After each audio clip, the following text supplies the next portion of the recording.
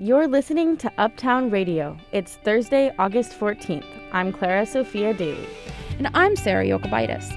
Biking is a way of life for many New Yorkers, but safety remains a real concern, especially for younger riders. We love it because makes him really independent. He rides it to school every day in our neighborhood. They call it the city that never sleeps, but now New York is applying technology to cut down on nighttime noise. You're going to lose some sleep. You're going to be stressed out. You're going to be upset. You're going to be annoyed. After 8 years of conflicts and lawsuits, a Buddhist temple on the Upper West Side is trying to reunite as a community. It is time to move past it. We've spent too much time, too much resources, too much heartbreak over this. And the suspect in the Brooklyn subway shooting appeared in court today. Our reporter, Lucy Grindon, was there. All that and more on Uptown Radio. But first, the news. Live from NPR News in Washington, I'm Lakshmi Singh. A judge is ordering the suspect in the New York City mass shooting this week to remain behind bars. Frank R. James made his first court appearance today since his arrest for the attack on commuters in Brooklyn that left more than 20 people injured, 10 with gunshot wounds. Gwen Hogan of member station WNYC has more. 62-year-old Frank R. James faces a terrorist charge of attacking a mass transportation system. If he's convicted, he could spend the rest of his life in prison. During a federal court proceeding, James's attorneys asked for a psychiatric evaluation while he's in detention. U.S. District Attorney Sarah Winnick called it one of the worst attacks on the city in 2 decades. She says James carefully planned it and caused terror for victims and across New York. A judge ordered James detained at the Metropolitan Detention Center less than a mile away from the subway station where the attack occurred. 10 people were shot in the chaotic scene Tuesday morning during the rush hour commute. All the victims were expected to survive. For NPR News, I'm Gwen Hogan in New York. The state of Florida is banning nearly all abortions after 15 weeks of pregnancy. NPR's Greg Allen reports the new law signed by the Republican governor today is similar to one in Mississippi that seeks to overturn the landmark Supreme Court decision Roe v. Wade. Florida's law doesn't include any exceptions for pregnancy caused by rape or incest. It bans all abortions after 15 weeks except for those that threaten the life of the mother. It was patterned after a Mississippi law now under review by the Supreme Court. Arizona recently adopted a similar measure. Florida Governor Ron DeSantis signed the bill into law before a crowd of anti-abortion activists. This will represent the most significant protections for life that have been enacted in this state in a generation. The law is seen as a direct challenge to Roe v. Wade, which has been interpreted to allow abortions until the 3rd trimester, about 24 weeks of pregnancy. Greg Allen, NPR News, Miami. The Pentagon says it's unable to immediately confirm what caused a massive fire aboard a Russian warship in the Black Sea. Ukraine's military says it struck the cruiser with 2 missiles, while Russia claims an accidental fire is to blame. Here's NPR's Tom Bowman. A senior defense official says there's significant damage to the Moskva, which is under its own power, with sailors still battling the fire. And that damage could have been caused by a missile or something else. The official says it appears a ship is headed toward the Crimean port of Sevastopol. Ukraine has said 2 anti-ship Neptune missiles struck the ship, and the Pentagon official says the Moskva was about 60 miles south of Odessa and within range of the missiles. The U.S. official also noted that 4 or 5 other Russian ships in the Black Sea started heading south after the fire. Tom Bowman, NPR News. The Dow is down 113 points at 34,451. This is NPR. For Columbia Radio News, I'm Julian Abraham. The suspect in Tuesday's subway shooting appeared in court today. He was charged with a federal terrorism offense and held without bail. We'll have more on that story later in today's show. New York's Attorney General is launching a probe to determine whether New Yorkers were paying more than they should have for gasoline over the last month. Tish James's probe will seek to determine whether oil companies were practicing price gouging when they jacked up fuel prices after the Russian invasion of Ukraine. Also in state politics, lawmakers are considering making a rule that allows them to remove people from the ballot if they're charged with a crime. This comes after Lieutenant Governor Brian Benjamin's resignation related to his fraud arrest. As the law stands now, even though Benjamin has resigned, Kathy Hochul would not be able to remove him as her running mate in the Democratic primaries unless he died, moved out of state, or ran for another office. 3 men who follow the Sikh religion have been attacked in the same Queens neighborhood recently. The attacks were in Richmond Hill over the last few weeks. All of the men attacked were over the age of 60. The NYPD is investigating the incidents as possible hate crimes. Sikhs are often identifiable by their colorful turbans and have been the subject of hate attacks in the past. Columbia University President Lee Bollinger is stepping down next year. Bollinger, who has a background as a First Amendment lawyer, will finish his term in May of 2023. He has been leading the university for 20 years. A bit of a mix-up at the Yankee game last night where a radio announcer falsely declared a home run. Hicks, here's the 1-0. Swung on, there it goes. Deep left center. That ball is high. It is far. It is gone. But caught. At the wall. Caught by Tapia. Boy, I thought that was gone. Well-known play-by-play host John Sterling was the one calling the game when he made the mix-up. The final score of the game was 6 for the Toronto Blue Jays and 4 for the Yankees. They're set to face Toronto again tonight. Julian Abraham, Columbia Radio News.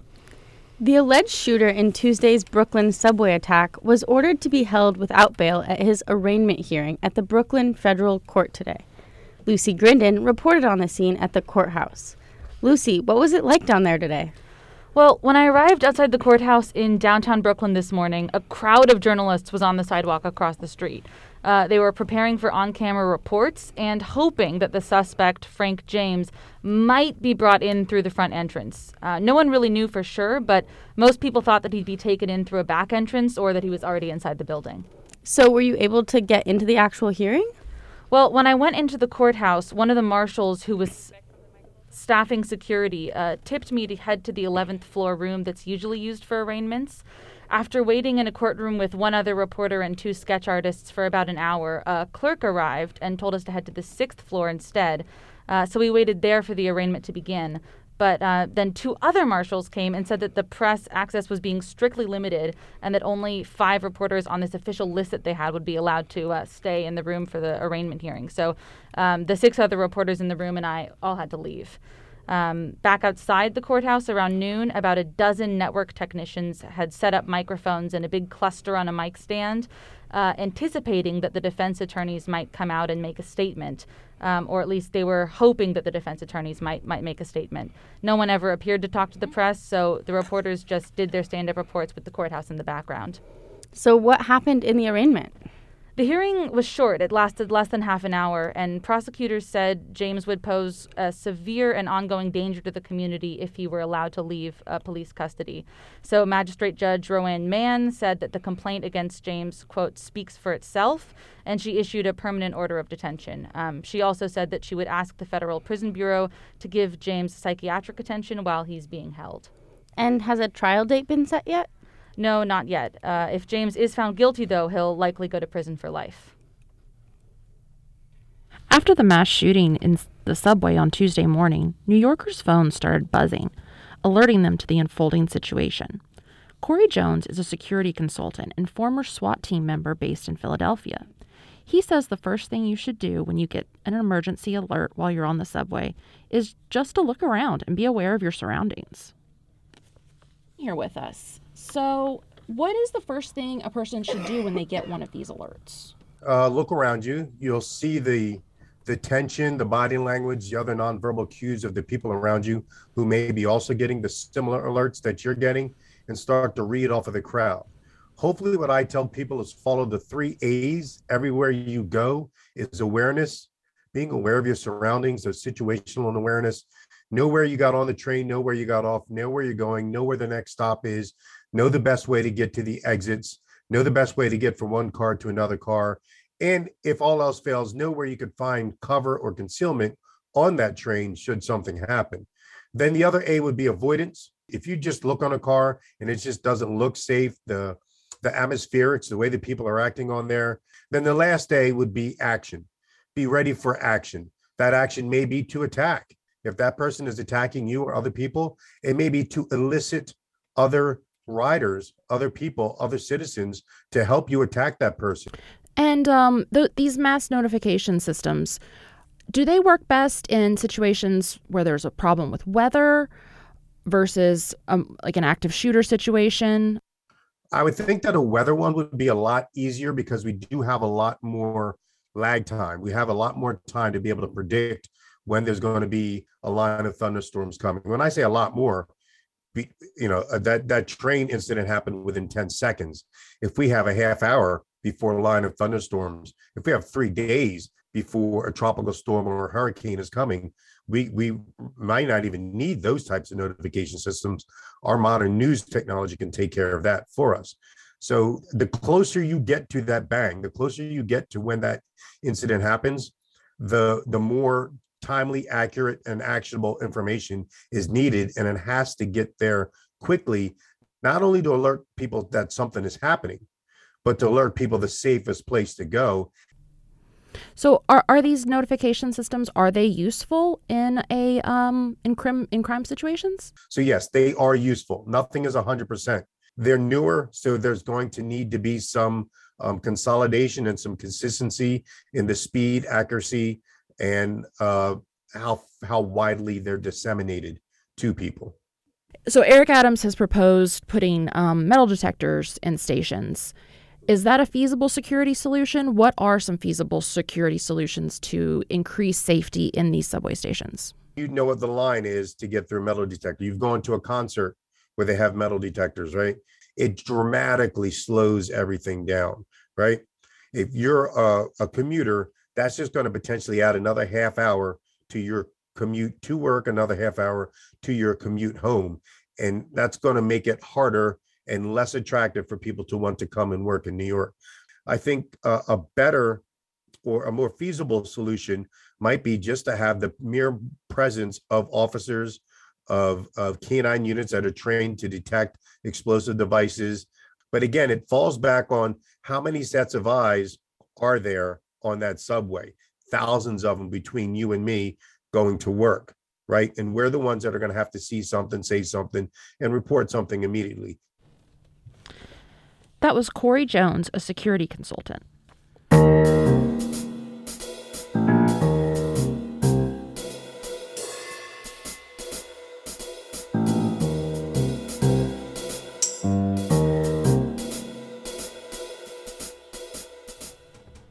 The New York International Auto Show starts this week. In the wake of COVID, climate change, and gas prices, how are car makers responding? Our reporter, Mark Gilchrist, visited the show to find out. The Javits Center was transformed into a car showroom, hundreds of new vehicles to be released next year, giant banners from all the car companies. Kelly Paredes is a spokesperson for Toyota, and she said the real news for them is the push in all forms of electric vehicles, hybrids, plug-in hybrids, straight electric vehicles, and fuel cell cars. Toyota has over 20 million hybrid vehicles on the road today, and the fuel reduction that those vehicles provide is the equivalent of having 5.5 million EVs on the road today. But are other companies as keen on electric cars going forward? Ken Paul, a product specialist at Nissan, says that although his company has also been a leader in launching EVs, his company is hedging its bets. Because that's only about 2% of the market right now. We are continuing to be very, very aggressive about redesigning and reconfiguring combustion vehicles. The car industry is hoping the Javits Car Show will be a big one. The show was canceled during the COVID epidemic, and some car dealerships struggled to stay open. But Rhonda Bambrick from Ford says that she was amazed at how well the company did. It's interesting. Our dealers were really quick and nimble to pivot and find opportunities to reach customers in thoughtful ways during the pandemic. We went to online sales. We started delivering vehicles to their homes. And it seemed to work. We were able to rebound very quickly, even though some of our dealers had to close down for periods based on whatever the state mandates were. The pandemic was also a problem for car manufacturers. They had a shortage of computer chips needed for navigation and fuel efficiency. Car manufacturers are also on the lookout for supply chain problems from the war in Ukraine. Mark Gillies from Volkswagen says they have seen a few impacts. We had an issue with a supplier in western Ukraine that was doing wiring harnesses, and they had to suspend production for a short period of time on actually the ID4. The wiring harnesses for our electric vehicles were coming from western Ukraine. So it's had an issue, or it's had an effect, I would say. I don't think it's as dramatic an effect as obviously the chip shortage that's still ongoing. but it definitely has had an effect. Overall, there was a lot of optimism at the New York International Auto Show, but the purpose of the event is to sell cars, and if they had problems, they want to put it all behind them. Mark Gilchrist, Columbia Radio News.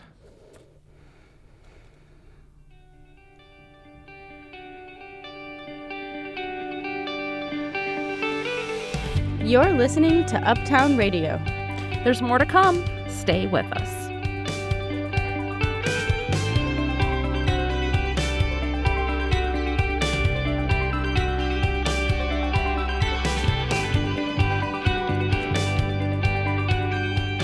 You're listening to Uptown Radio. I'm Clara Sophia Daly.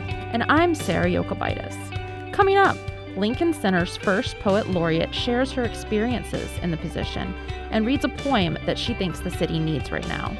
A Buddhist temple on Manhattan's Upper West Side is trying to heal after nearly a decade of lawsuits and turmoil. And cyclists are balancing the safety concerns of biking in New York City and getting kids involved. These stories and more coming up. But first, these headlines. For Columbia Radio News, I'm Julian Abraham. Russia has threatened to boost its military capacity if Sweden and Finland join NATO. The deputy chair of Russia's Security Council, Dmitry Medvedev, spoke with reporters today. He said Russian naval forces would be deployed to the Gulf of Finland if they feel provoked. Medvedev continued to say that, quote, it would no longer be possible to talk about the non-nuclear status of the Baltic. Also in Eastern Europe, Ukraine says it has sunk Russia's main ship, but Russia is denying it.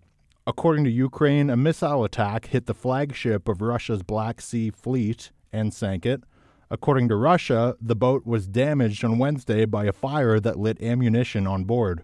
Russia added that the causes are, quote, being determined, with no mention at all of Ukraine being responsible.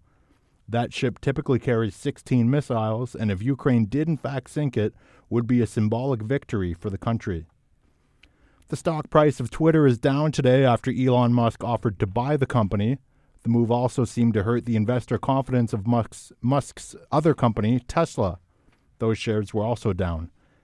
This morning, Musk revealed he had filed forms to buy the company for $54.20 a share, which in total adds up to about $43 billion. In an interview this afternoon, Musk declined to say what he would do if the Twitter board rejected his offer, but said he does have a plan B. Meanwhile, a group of Twitter shareholders have launched a lawsuit against Musk for allegedly failing to disclose his 9.2% stake in the company. U.S. prosecutors have accused a Russian politician of a conspiracy to advance Russian interests in this country. The indictment is against Alexander Babakov, along with two of his associates. Prosecutors say the scheme involved consultants in both Europe and the United States. In finance news, the Nasdaq dropped 2%, the Dow dropped 0.32%, and the S&P 500 dropped 1.22%. Top gaining stocks today were Indonesia Energy, jumping 60%, Medivale Holding gaining 50%. Top losing stocks were Forge Global Holdings, which lost 17%, and Beam Therapeutics losing 10%. For Columbia Radio News, I'm Julian Abraham. Nearly 800,000 New Yorkers a year bike regularly, and research shows that biking once a day instead of taking a car could reduce a person's carbon footprint by almost 70%. More bikes sounds like a simple fix to our carbon emission problem. But how do you encourage more cyclists to get started, especially children, when safety is often a huge concern? Rebecca Robinson reports. It's a Saturday morning, and Christina Michael and her 5-year-old son Andre are just leaving the Brooklyn Public Library. Andre is wheeling around his orange and gray bicycle. I like going fast on hills. And you like biking on the bike lane, right? Mm-hmm. The family loves biking safely, but in 2020, the NYPD and Department of Transportation reported over 5,000 crashes that injured cyclists across the city. 24 of them ended in fatalities. And while New York has nearly 1,400 miles of bike lanes, fewer than half are protected by a physical barrier. Michael says while she allows her son to ride his bike, she would feel even better with one big change. More protected bike lanes, for sure. That's what the community an hour-and-a-half's bike ride north of here in Washington Heights is looking for. The Department of Transportation has recently proposed a project there that would shorten pedestrian crossings near schools, reduce speed limits, and, of course, add a protected bike lane. These protected bike lanes have demonstrated a reduction in crashes with injuries by almost 20%. Melinda Hansen is a consultant who works on reducing the number of cars on the road. She says protected bike lanes are important because they can attract women and children, the kind of cyclists that urban planners look to as an indicator of good bike infrastructure. So if you see women, you see children, and you see the elderly actually using your bike lane, that often means it's a good bike lane. And right now in New York, we don't see that super often. So I think it's a good sign that we certainly have some improvements to make.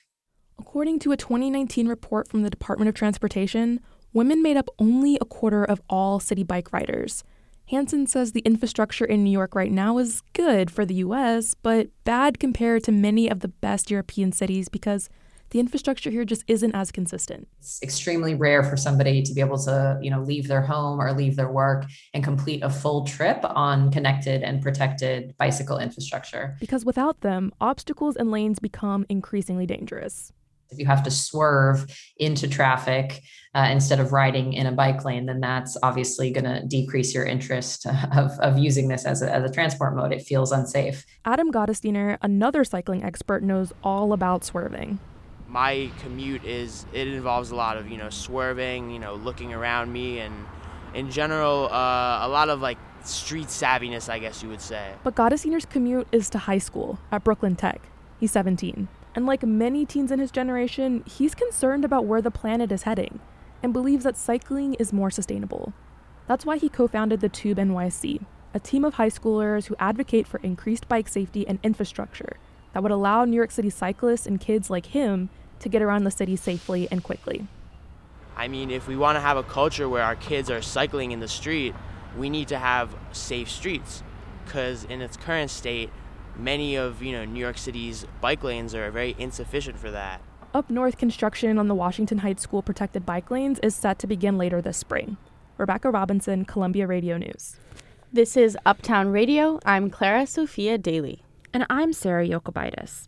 For the last 8 years, the atmosphere in one Buddhist Zen temple in New York City has been not so zen. The Chogesa Temple on the Upper West Side has been tormented by lawsuits, conflicts, and ultimately the departure of their head monk. Now, the community is trying to restore peace, but as Clara Grunnett reports, they aren't sure how. The Chogesa Temple takes up a few floors of a brownstone on West 96th Street. There's a large gold Buddha, an altar, and pillows to sit on. Normally, the head monk would be here, leading meditations and providing spiritual guidance. But now interim board member Eugene Sun is filling in. Every statue of Buddha there is water. We change every day. Sunim, I ever used to do it, but now I do all 3 floors. The head monk, Dorm Sunim, left this February after years of conflict, leaving the temple without a spiritual leader. Few people agree on how the trouble started and who's to blame. But according to legal documents, in 2014, the head monk, together with other members, sued the chair of the temple's board, Hyung-Suk Kim. Then later, Kim sued the monk. They both accused each other of bad behavior and embezzlement. The Buddhist community here is split. Some support the monk, Dorm Sunim. Some say that Mr. Kim is right. Everyone agrees that the conflict has taken its toll. It is time to move past it. We've spent too much time, too much resources, too much heartbreak over this. Sam Cho has been a member here for 10 years, and for the last few weeks, he and the rest of the members have been gathering to find a way forward. At this meeting, around 20 people sit in a circle on the meditation pillows. Without the guidance of a leader, they have to elect a new board, sort out the finances, and hire a new chief monk. And it got a little heated. I wasn't allowed to record during the meeting, but Cho described it afterwards. Passionate. There's a lot of fighting. That's kind of Koreans in a nutshell. On some level, the temple's conflicts are just like any organizations. It's about money and who's in charge. But when you add a deeply felt religion into the mix, it can seem like life or death. Jeff Wilson is a professor at Waterloo University and an expert in American Buddhism. There's sort of a deeper commitment often, and a feeling that at least this institution should be above the fray. It should be a place where people are moral. Then that can become very disappointing when the human beings involved turn out to be very human and continue to act in very human ways. Wilson says that in these circumstances, there will likely never be agreement on who's right. The best bet may be that everyone just admits to some share of the blame and moves on. But some members are not giving up on trying to get them all on the same page.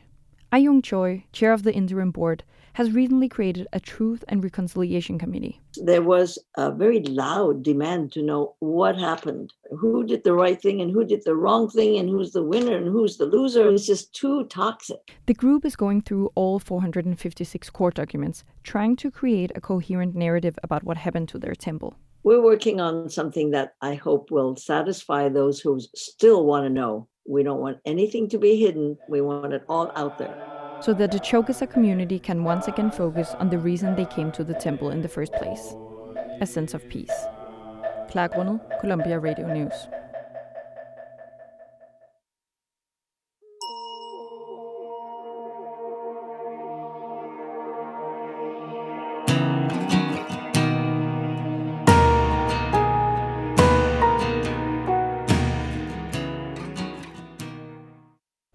New Yorkers have become increasingly frustrated by the amount of noise in the city that never sleeps. According to city data, noise complaints skyrocketed by 106% at the start of the pandemic. So last summer, the city quietly began a year-long pilot program of sound meters that can catch noisy drivers and issue tickets. Our tech reporter, Sarah Yokobitis, has more. Sanford Kessler just wants to get a good night's sleep. He lives in one of New York City's loudest neighborhoods, Washington Heights.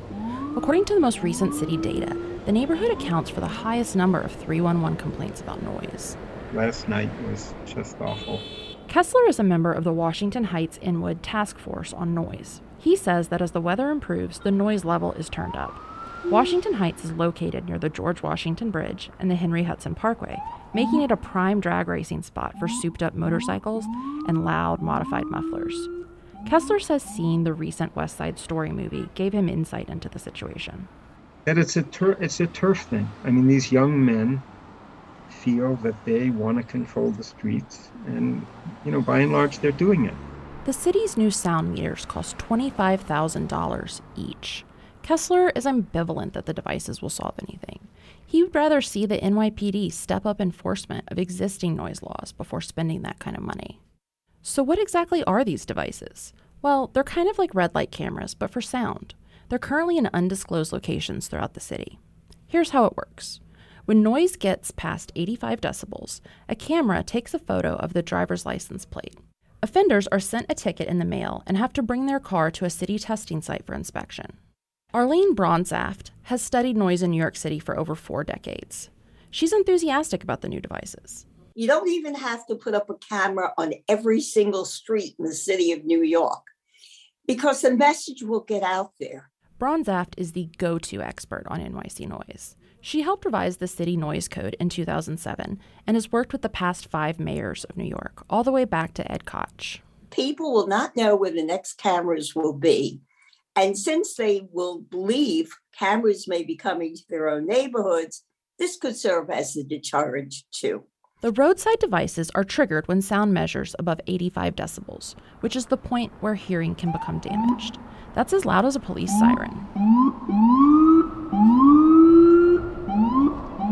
Of course, emergency service vehicles like ambulances and cop cars won't be ticketed for their sirens. Bronzaft says this kind of noise puts stress on the body and impacts health. If sustained, it can break down systems. It can affect your heart. It can affect your blood vessels. So that now they have studies that show that people who live near airports subjected to aviation noise increase risk for admissions to hospitals for cardiovascular disorders. As for Sanford Kessler, he's not confident that the devices will turn down the volume in Washington Heights. In a statement, the Department of Environmental Protection said that the new program is being evaluated for its effectiveness and fairness. The pilot will wrap up at the end of June. Sarah Yokobitis, Columbia Radio News.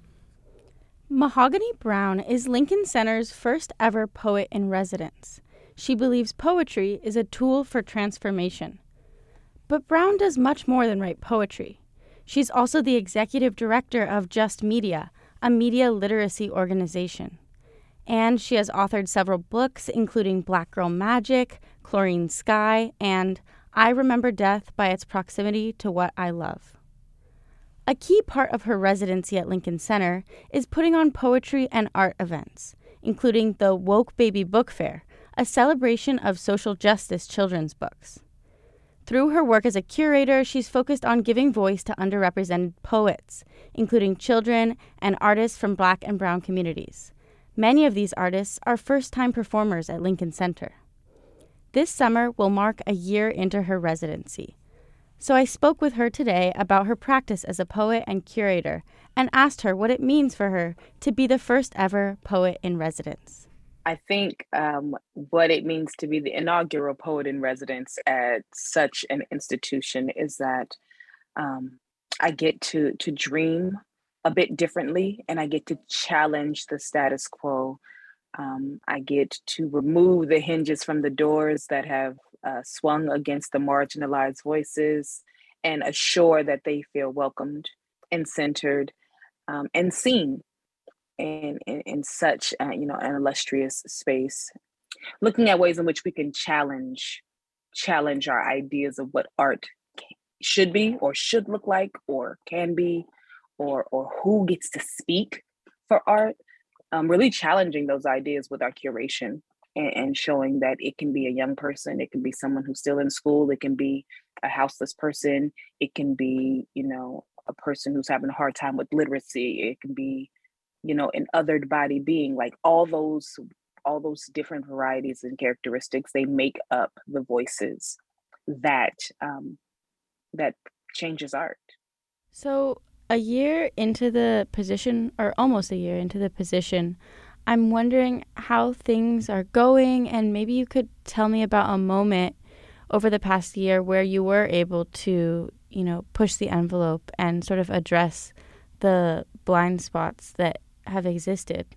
I'm always thinking about ways in which I, push against those margins, push against the genres, and really expand my discipline. So I had a Woke Baby Book Fair, and at the Woke Baby Book Fair, we read diverse literature to kids, toddlers, preteens. We had so many folks show up just to read to kids. So that was a really fun moment. That's awesome. I kind of wanted to go back a little bit and see, because I gave you a bit of an introduction, but I would love to hear how you like to describe yourself as an artist, because you do so much more than just write poetry, as you say, and I was wondering how you like to describe yourself. I have a good time getting lost in all the things. But I guess if there was titles, I would say curator, organizer, writer and author, poet, performer, educator, and coffee lover. That's important. That's its own little bracket. Awesome. Yeah, I think that's like a perfect transition into a question I had, which is, what is your process for writing your poetry? What does that look like for you? I try to keep a regular practice of writing, but I do a lot of commission work. At least within the last 3 years, it's been a lot of commission work. So I have to meet a deadline. It's a mighty dance. It's a mighty dance. I'm learning the choreo still. So amid this sort of, chaotic dance and so much going on with organizing these poetry events at Lincoln Center, is there a poem that you turn to in times of sort of chaos or distress that might ground you?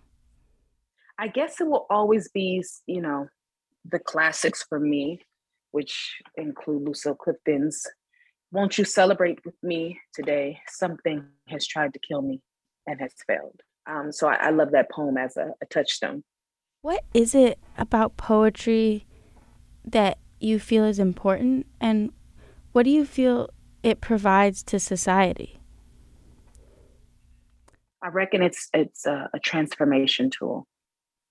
It acts as both stage and platform for the voices that are constantly muffled and erased. It acts as a mirror for those things that we refuse to look at, that we try to, hide in the shadows.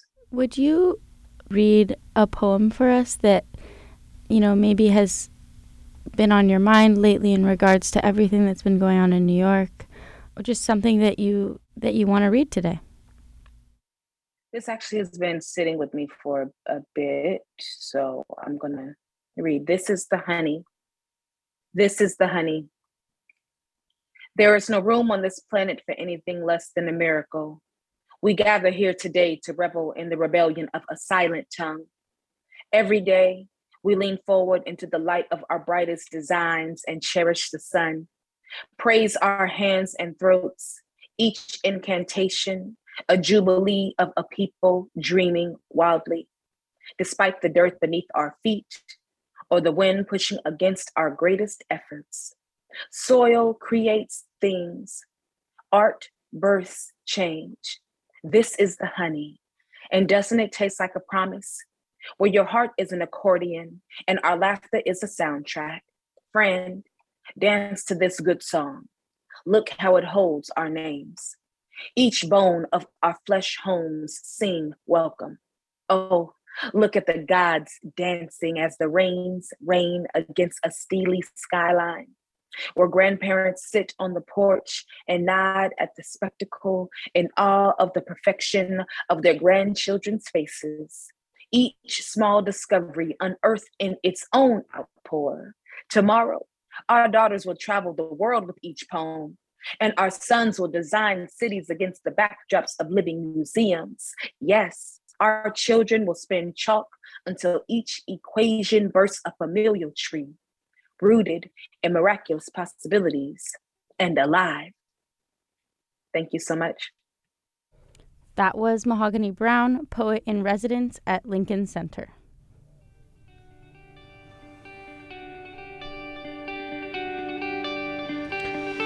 Well, that does it for this edition of Uptown Radio. We hope you enjoyed the show. Our executive producers today were Dave Marquez and Emily Schutz. Leading our staff of reporters was senior producer David Newtown.